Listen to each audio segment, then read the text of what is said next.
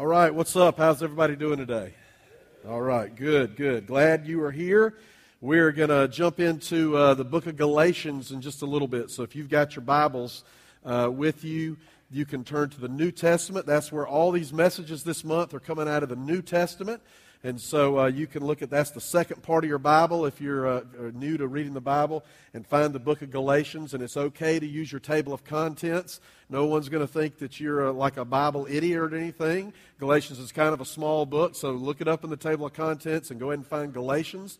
And we're going to be in Galatians chapter 6 in just a second. Before we do that, let me let you know of a couple things that are going on. First of all, one of the things that we do here at Freedom is we don't have members, we have partners. And you're thinking, all right, Cliff, what does that really mean? Well, it's when you decide that this is your church, you want to be a part of this church, you believe in the mission of this church, and instead of being a member where membership implies that you're going to get a bunch of stuff for being a member, it's like the privilege of being a member. Instead, being a partner is you say, I believe in what this church is doing. This is going to be my home church, and I'm going to partner up with this church, and we're going to try to live out the mission of God together in this community. And so we're going to have partnership class coming up on February 12th. And so if you are interested in being a partner with this church and what that means and what this church is all about, you can sign up and come to partnership class on February 12th. That's a couple of weeks away. And you can sign up online for that on our website, or you can sign up in the atrium. We've got a couple of different sign-ups going on out there, and you're welcome to sign up out there in the atrium. And so if you've got questions about should I even come to partnership class, if I'm sure I don't want to be a partner or don't know or whatever, it's for anyone who has questions. So at the end of the class, you will have an opportunity to sign a covenant and say that you're partnering with Freedom. But if you don't want to do that day, we still love to have you and smile at you when you come in and greet you the same way as we did before you came to partnership class. So that's the 12th. I want you to know about that. And also, one other thing, and a lot of you have already signed up for life groups. Today is the last day to sign up for, no, next week, my bad, I'm a week ahead. Next week is the last Sunday. Just go ahead and act like it's today and get your name on the list before it's gone.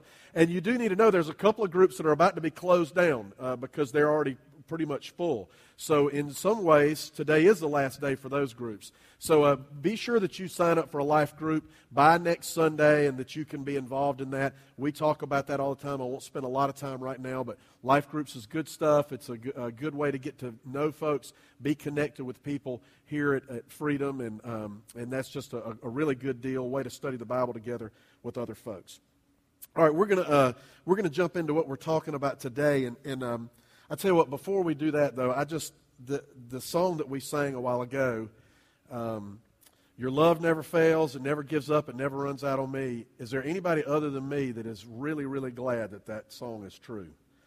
I hope one of the things, we come here from all different places in this community.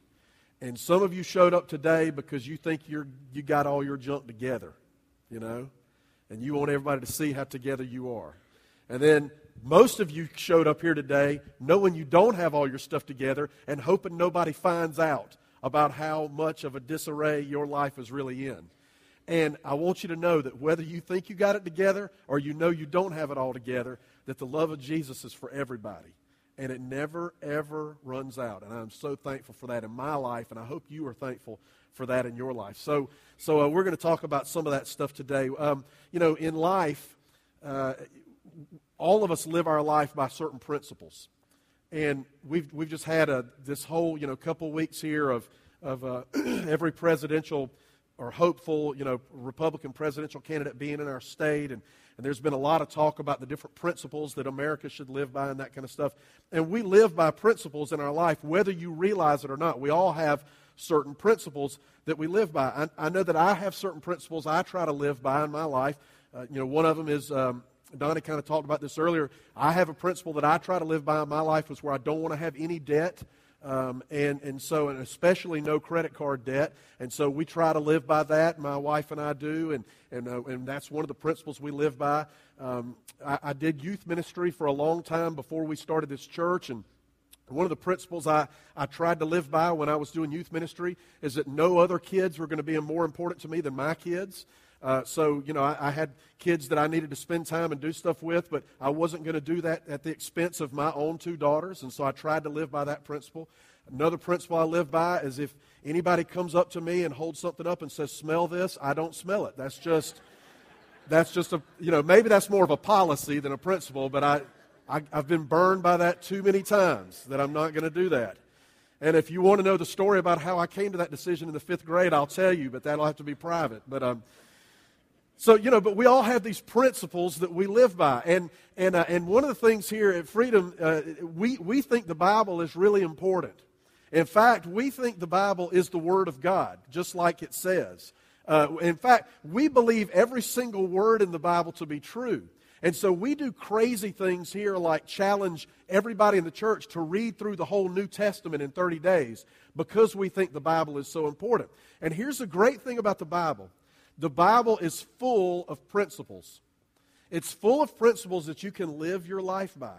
And since we believe the words of the Bible to be absolutely 100% true, then we also believe that the principles that are listed in the Bible, that if you live your life by those principles, you can expect to have a better life than you would if you ignore the principles that are written in the Bible. So, for instance, when you read the Bible and you see that there's a principle in there about children needing discipline, or there's a principle in there about forgiving, if you forgive other people, that's good for your heart and your soul. If you live by those things, you can expect to have a happier, fuller, more complete life if you live by the principles that are listed in Scripture. Well, today we want to talk about one of those principles in particular, and I call it the powerful principle. And because all the principles in the Bible are powerful, but this one seems to have so much power behind it, and it's a principle that I would venture to say that even if you're here today and you've never read the Bible before, or you're really not familiar with church, you've heard this principle before, and maybe you didn't even realize that it was in the Bible when you've heard it, but it is. It comes straight from Scripture. And so if you've got your Bibles, open to the book of Galatians chapter 6. Hopefully you already found it a while ago. Galatians chapter 6, and it's going to be on the screen if you didn't bring your Bible. And I'm going to read 2 verses in Galatians chapter 6, verse 7 and 8. This is a book that was written by a guy named Paul, the Apostle Paul. And this is what the Apostle Paul wrote in Galatians 6, verses 7 and 8. It says this: "Do not be deceived, God cannot be mocked. A man reaps what he sows. The one who sows to please his sinful nature, from that nature will reap destruction. The one who sows to please the Spirit, from the Spirit will reap eternal life." The powerful principle we're talking about today is that a man reaps what he sows. And like I said before, you're familiar with that. And even if you're not familiar with it in those terms, you've probably heard it put in other terms. Something like, I had a buddy of mine used to say, "Hey, you play with fire, you get burned. You lie with dogs, you get fleas. You act like a fool, you get treated like a fool." That's from Hoss Brown right there, but that's the same thing. It's the powerful principle that consequences have actions. And if you, actions have consequences. I totally reversed that. My dyslexia was kicking in right there. Actions have consequences. And so the thing is, if you live your life a certain way and you participate in sinful things, then you can be guaranteed that at some point you're going to reap destruction for that, either in this life and definitely in the life to come. If you live your life by the principles of Jesus, you can be guaranteed that you're going to reap good things from that, some in this life and definitely in the next life to come. And so the powerful principle is that consequences have actions. A man reaps what he sows. And the thing about this principle is that we tend to always, or I don't know if always, but a lot of times we view this as a negative thing. We look at the judgment side of it more than the good side of it. Because it does say there, hey, you sow sin, you're going to reap destruction. And we kind of use that to people that are living stupid lives. We kind of use that, hey, you got it coming to you, man. Just keep living like that and wait and see what's going to happen. But what we need to understand is that it's not, that the principle is not just about the bad stuff. It's also about the good stuff. The principle of sowing and reaping isn't all negative. The principle of sowing and reaping isn't all negative. Now, the first part of it, in verse 7, when Paul starts off and he says, do not be deceived, God cannot be mocked, a man reaps what he sows, that seems to be mostly about judgment, doesn't it? He's saying, listen, you can't get away with stuff. If you think you can fool God, you got to understand that you can't. You can fool your parents, you can fool you can fool your boss, you can fool your husband for a while, you can fool your wife for a while, but you cannot fool God. God cannot be mocked. So if you're going out and living one lifestyle and you think by coming to church on Sunday morning, God's going to totally forget about what you did on Friday night or Saturday night, or how you cheated somebody out of money on Thursday afternoon at your business, you're not going to be able to get away with that.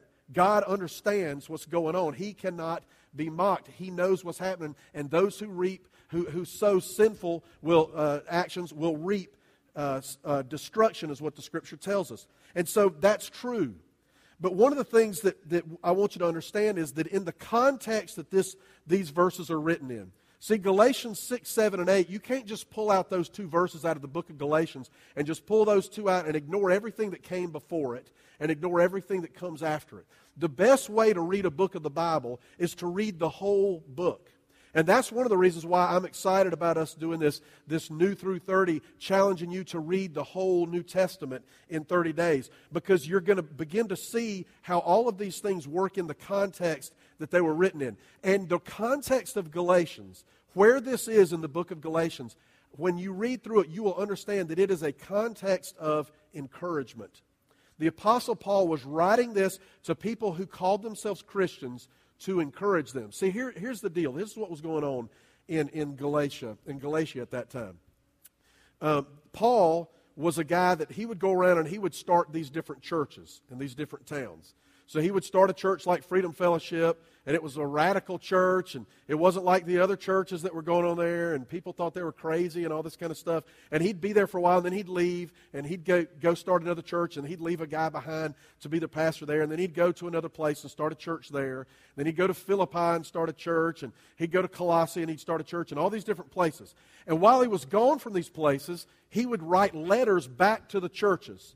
He would hear about stuff going on. So he was let's say he was in Greer, South Carolina, and he started a church, and he left, and I'm the pastor of the church he started. And then, after he leaves, we start having all these problems with Chris, our worship leader. He's just doing stupid stuff, and I don't know what to do about it, right? So I write Paul a letter. Hey, Chris is an idiot. What do I do about this? Or, by the way, he's not. Chris is awesome.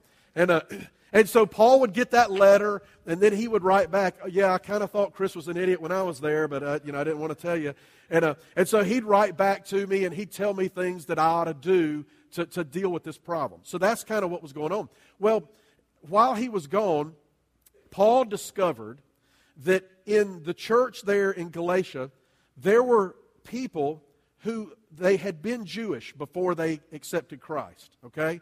And you know that if you've come here much, and we've talked about this a good bit here, that folks that were born and raised in the Jewish faith, they had this huge law that they tried to make sure that they never broke any of these little laws that were written. And it was all kinds of things. It was things about what you ate, and it was all kind of different stuff. And so what was happening was, you had these people that had been raised Jewish, they had accepted Jesus, and they were living for Jesus. And then you had a group of people that came back into the church and said, hey, we know you accepted Jesus, but you still got to do everything the law says. You can't put that ham sandwich down. You can't eat that. And you on Saturday, you can't walk but so many steps. So what they were trying to do was, they were trying to make these people in the church at Galatia, they were trying to make them keep all of the Jewish laws, while at the same time they wanted them to be Christians. And so Paul writes this letter back to the Galatians. And if you read the book of Galatians, the first couple of chapters, you can tell that Paul's ticked off. He's angry. And he says in there things like, you're being foolish. He even used the term bewitched. You're being fooled by these people. You don't have to keep all of the law anymore. You're supposed to be following Jesus and not keeping all of the law. And then in chapter 5, he gets to Galatians chapter 5, and he says, listen, it's not about living by the law. It's about living by the Spirit of God. And so he has this whole thing about what it means to live by the Spirit. And then at the end of chapter 5, he has this whole list at the end of chapter 5 of the way your life should look, of the qualities that you should have in your life if you're living by the Spirit. You know them as, and I know them as, the fruits of the Spirit. And so he has this list, and he says, listen, if you're living by the Spirit, these are the things that should be in your life. Love, joy, peace, kindness, goodness, faithfulness, self-control. And he has this whole list of the things that what should be in your life if you're living by the Spirit. And so after he gives this list of things about living by the Spirit, then you get to chapter 6, which is where we are. And the first couple of verses of chapter 6, he begins to talk about that sometimes there are going to be people in the church that are going to live sinful lives, and you need to, instead of just getting rid of them altogether, you need to do things to help them. You need to help them understand where they're wrong. You need to try to build them up and get them back on the right path, and so that they'll live for Jesus like they should. And then you get to verse 4. And this is how we know that when he talks about sowing and reaping later on, this is how we know that he was concentrating on the fact that he wanted them to be encouraged. Look at what he says in Galatians 6, 4 and 5. He says this, each one, talking about each person, each one should test his own actions. Then he can take pride in himself without comparing himself to somebody else. For each one should carry his own load. The thing I want you to concentrate on there is verse 4, when he says, without comparing himself to somebody else. Without comparing himself. See, comparison is very dangerous. When we begin to live our lives where we compare ourselves to other people, that's a dangerous place to be. I read an article the other day, just this week, I read an article about how Facebook is creating people, which is creating more unhappiness in our society. They've done studies about this. And people who spend a whole lot of time on Facebook generally are beginning to trend towards being a little bit unhappier than those that aren't. And the reason why is comparison. What's happening is you're on Facebook and you're looking at the pictures of someone else's vacation. And everything about it looks perfect. And oh my goodness, they have the perfect family. And they got to go to Hawaii. I've never gotten to go to Hawaii. They must make a whole lot more money than I do. And their status updates. Their kids always are making AB honor roll, and my kids are failing out of school. And so you're looking at all this stuff, and you're comparing your life to someone else's life by the stuff they're putting on Facebook. And here's the problem with that. What they're putting on Facebook is all the good stuff. They've got a bunch of garbage in their life. You don't know about it, and you know about all your garbage. And so what happens is you begin to compare yourself to someone else, and you begin to be unhappy for no other reason other than the fact that you're comparing yourself. And so what Paul is saying here is that same thing happens spiritually. That we're not supposed to compare ourselves to other people spiritually. We're supposed to compare ourselves to Scripture. We're supposed to compare ourselves to Jesus. Because what happens is this. Let's say you've got a friend in your life who they claim to be a Christian, but they're just doing all kind of stupid stuff. They got a trashy mouth, and they're having an affair, and they're cheating on their taxes, and they go to church once every 6 months and all this stuff. And you compare yourself to them, and you think, man, I'm pretty awesome. Jesus is proud to have me on his team. Compared to that guy, I'm amazing. Or let's say you've got a friend who he's memorized like Romans, the whole book, just for fun.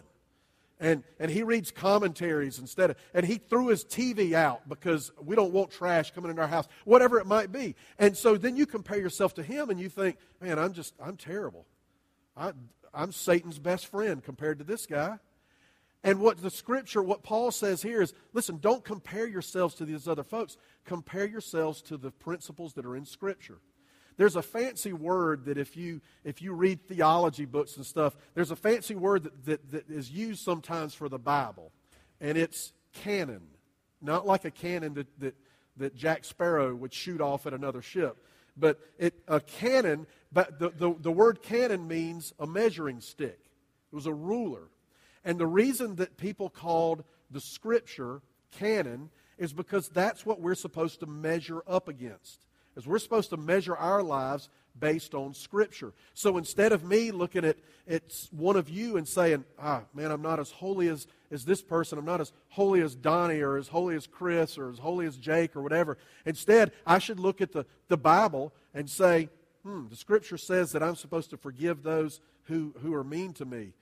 That's what I need to be doing. That's what I have to compare myself against. See, it's kind of like a couple years ago, 2 Christmases ago, I got my favorite Christmas present I've ever been given. My wife and my daughters gave me a guitar for Christmas. Or if you're from Greer, a guitar. And so, I'm just kidding. I say guitar too, and I'm not messing around. So I got this guitar, and it's an acoustic guitar. And here's the thing, I didn't know anything about playing the guitar. And I knew that I liked it, and I knew that I loved music, and I knew that I liked to sing, and I'd always wanted to play the guitar, so they got me one. And so I started messing around on it, and now, 2 years later, I can play like 6 chords, and which allows me to play a bunch of songs that I like to play. And when I play my guitar, I go up to the bonus room above our garage all by myself, and I go up there and I play, and I start thinking, man, I'm pretty good on this guitar. I'm going to be trying out for the praise band soon, right? And then Liz, who played this morning, the beautiful girl that plays that guitar right there, she comes to our house sometimes, and she leaves her guitar at home, and she'll say, I'll just play Cliff's guitar. And then I hear her play my guitar. And when I compare myself to what a guitar is supposed to sound like, I realize I still got a long way to go yet when I listen to her play it, because she plays it like it's supposed to be played. And that's the way it is with our lives. When we compare our lives to Scripture, the way our life is supposed to be lived in Scripture, we're all going to realize we've got places we fall short, and that's what our goal should be. Our goal isn't the people around us. The goal is Scripture. So what does this have to do with sowing and reaping? Well, see, here's what was going on in Galatia at the time. Paul was telling these folks, don't compare yourself to the people around you, because what was happening was the people in this church that were following Jesus, they were in the minority in their community. People who were following Jesus were in the they were the tiniest group of people there. Most of the folks there, they were not following Jesus. They were either Jews or they were pagans. And so what was happening was the folks that were trying to be followers of Christ, that were members of the church at Galatia, while they would look around and they would see people they worked with, they'd see people in their neighborhoods, and they'd say, man, these people aren't obeying Jesus at all. In fact, they're living in direct contradiction to what the Scripture says, and look at their lives. They're successful. They have money. They're the ones that are being elected to offices. They're the ones that have all the power. And we're trying to do what Jesus wants us to do, and we don't have anything. And we're beaten down. And we just kind of want to throw in the towel. We're tired of living for Jesus because it's just not doing any good. And so Paul tells them there, listen, don't compare yourselves to them, and do not be deceived. God is not mocked. God knows what's going on, and those people are going to get what's coming to them later. You, for your sake, you need to continue to sow good deeds. See, that's the thing that we have to realize when it comes to the powerful principle of sowing and reaping, is that we can only control the sowing. We can only control the sowing. God's the one that controls the reaping. We can only control what we give away and what we give out. To further make this point that I believe that this is about encouragement, after verses 6 and 7, you get to verse 9 in Galatians 6, and it says this, Galatians 6, 9, and 10.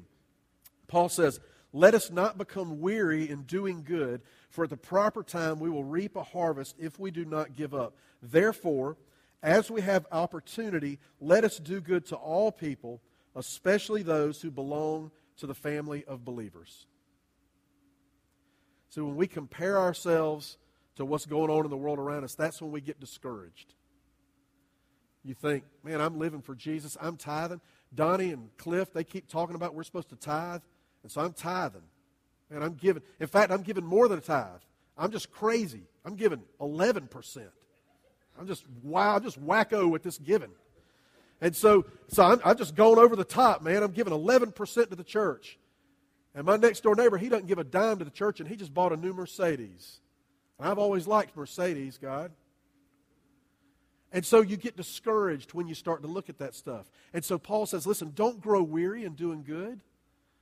At the proper time, you're going to reap a harvest. Continue to sow good deeds. Continue to follow and obey the principles of Scripture. And don't start comparing yourself to other folks. And you don't have any results. You're planting these good deeds and you're doing this stuff. You're being nice to someone. You're showing forgiveness and they still are treating you like garbage. And you think, man, this just isn't doing any good. And there's no results and all that kind of stuff. Just remember, the results are not what you control. What you control is the sowing. That's all you can control.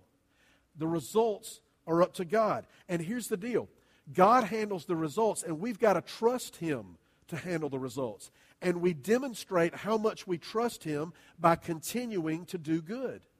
We demonstrate how much we trust Him by continuing to do good. If you want to show God how much you trust Him, then you keep praying about something when you feel like there's not an answer. If you want to show God how much you trust Him, then you keep giving when it seems like that all that's happening when you give is you just have more bad things happening to you and another cavity that's got to be filled and another broken arm that's got to be taken care of and you don't have health insurance. But if you want to demonstrate to God how much you trust Him, you keep obeying the principles of Scripture. You keep doing good. You keep sowing those good deeds. Because as verse 9 says there, let us not grow weary in doing good, for at the proper time we will reap a harvest if we do not give up. See, God sets the time of the harvest. We don't get to set the time of the harvest. He sets it. But we trust Him that it's coming. We trust Him that the harvest is coming. When there's probably examples of that if we had an open mic and I wasn't scared of somebody crazy coming up here and saying something wacko, we would do that. But because some of y'all are crazy and you don't need to be talking into a mic. You know you don't. That's all right. But I guarantee you there's examples in this room right now. There's examples where you could stand up and you could say, you know what? I prayed for somebody for 15 years before they accepted Jesus. There's examples in this room where you could stand up and you'd say, I used to not be a part of this church, and I had someone that invited me just about every week, every month for about 3 years before I ever showed up.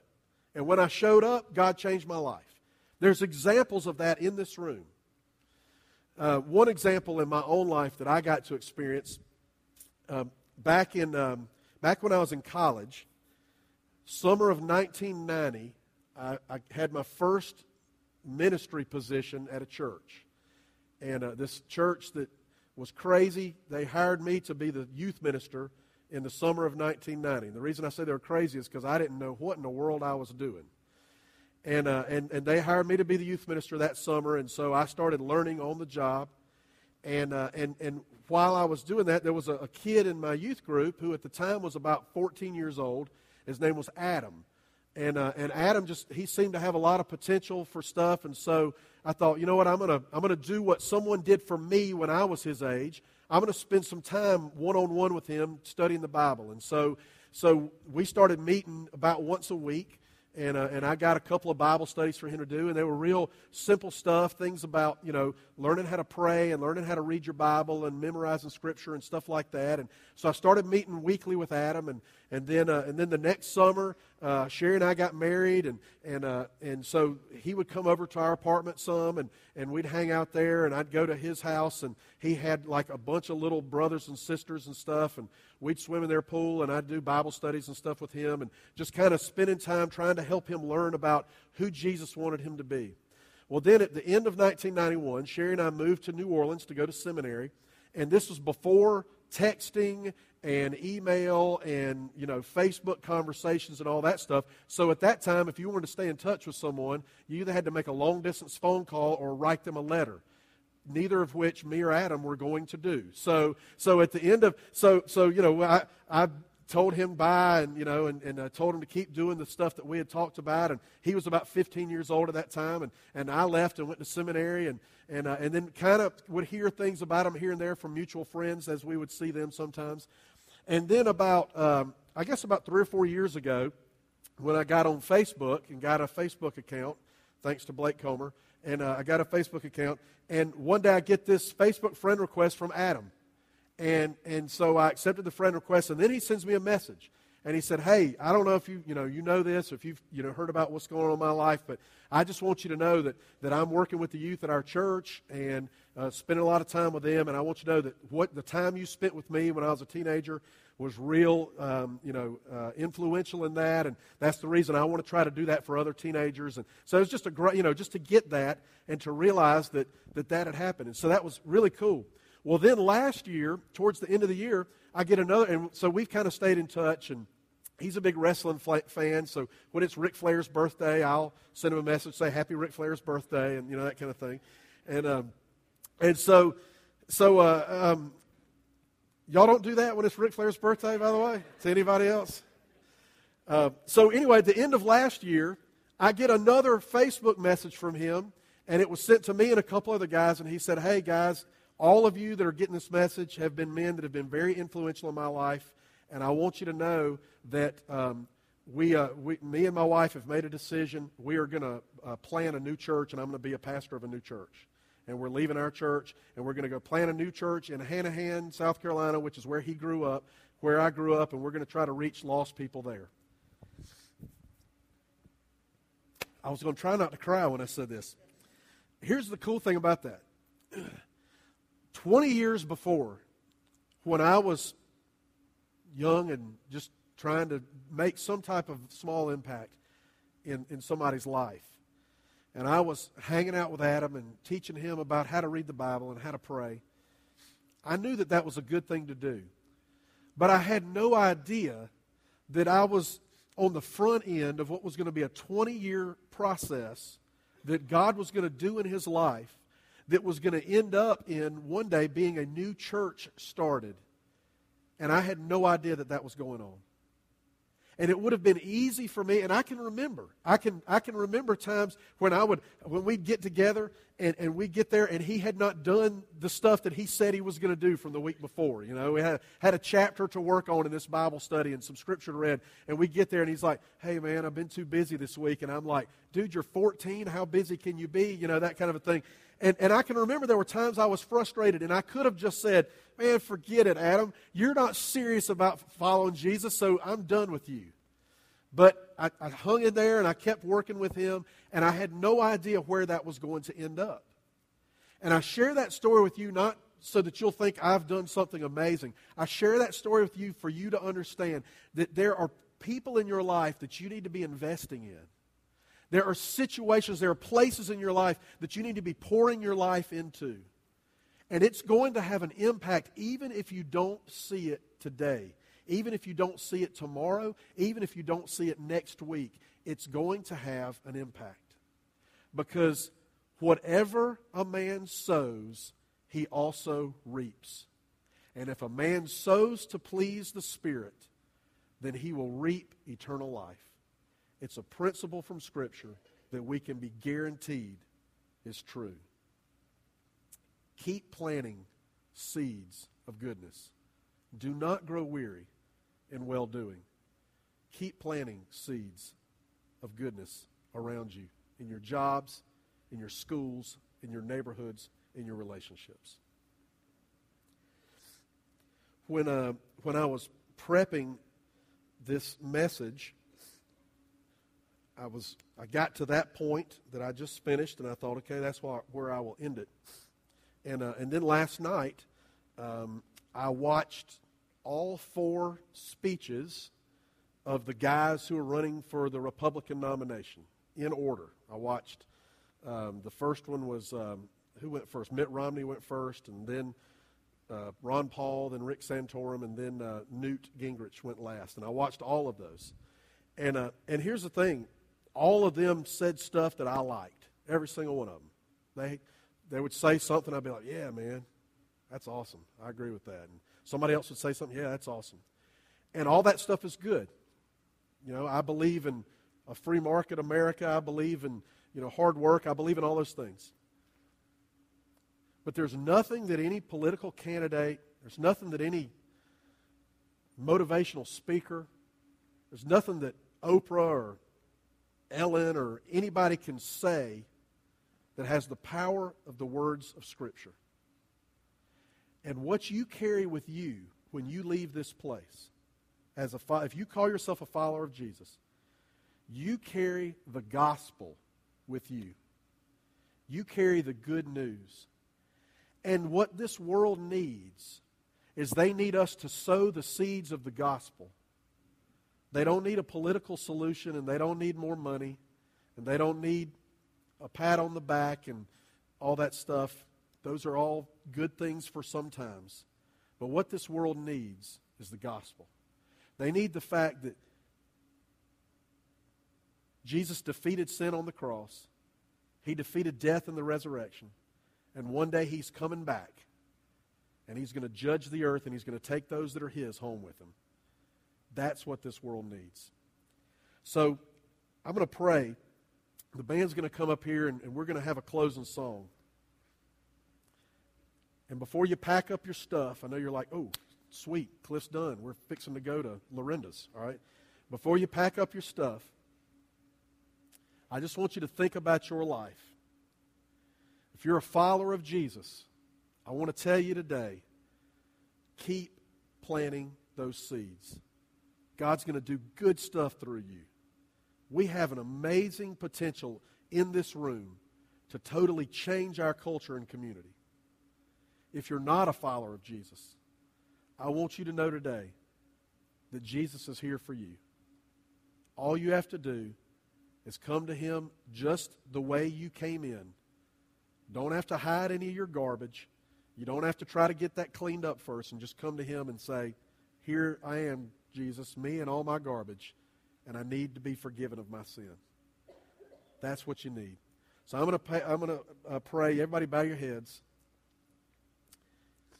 Before I pray, if you're not a follower of Jesus and you've got questions and you want to accept Christ today, as soon as we're done praying, I want you to come up and I want you to grab me. I want you to grab one of the folks on the stage. Interrupt me if I'm talking to somebody and pull me aside, and I want to talk to you about that. And if you are a follower of Jesus, I want you to be looking for folks that don't know Him, so that you can share Jesus with them. Let's pray. Father God, this life is difficult at times, Lord, and the great thing is you understand all of that because you lived here. You walk the earth just like we do. You breathe the air that we breathe. You dealt with relationship problems and money problems and all the stuff that we have to deal with. You've already experienced it. And so, Lord, we know that we have a God that understands us. And so, Father, we are so thankful that you give us words like you gave us today that to encourage us, to let us know that when we seem to be trying to do good and it's not working, that we just need to keep at it. And so, Father, I pray that there would be nobody that would leave here today discouraged, but everybody would walk out excited about who you are and ready to go tomorrow morning to their school, to their jobs, and to go out and plant seeds of goodness wherever they go. Father, I pray that we would see a transformation in our community, a transformation in our city, based on what you do through the people in this room. We ask these things in Jesus' name. Amen.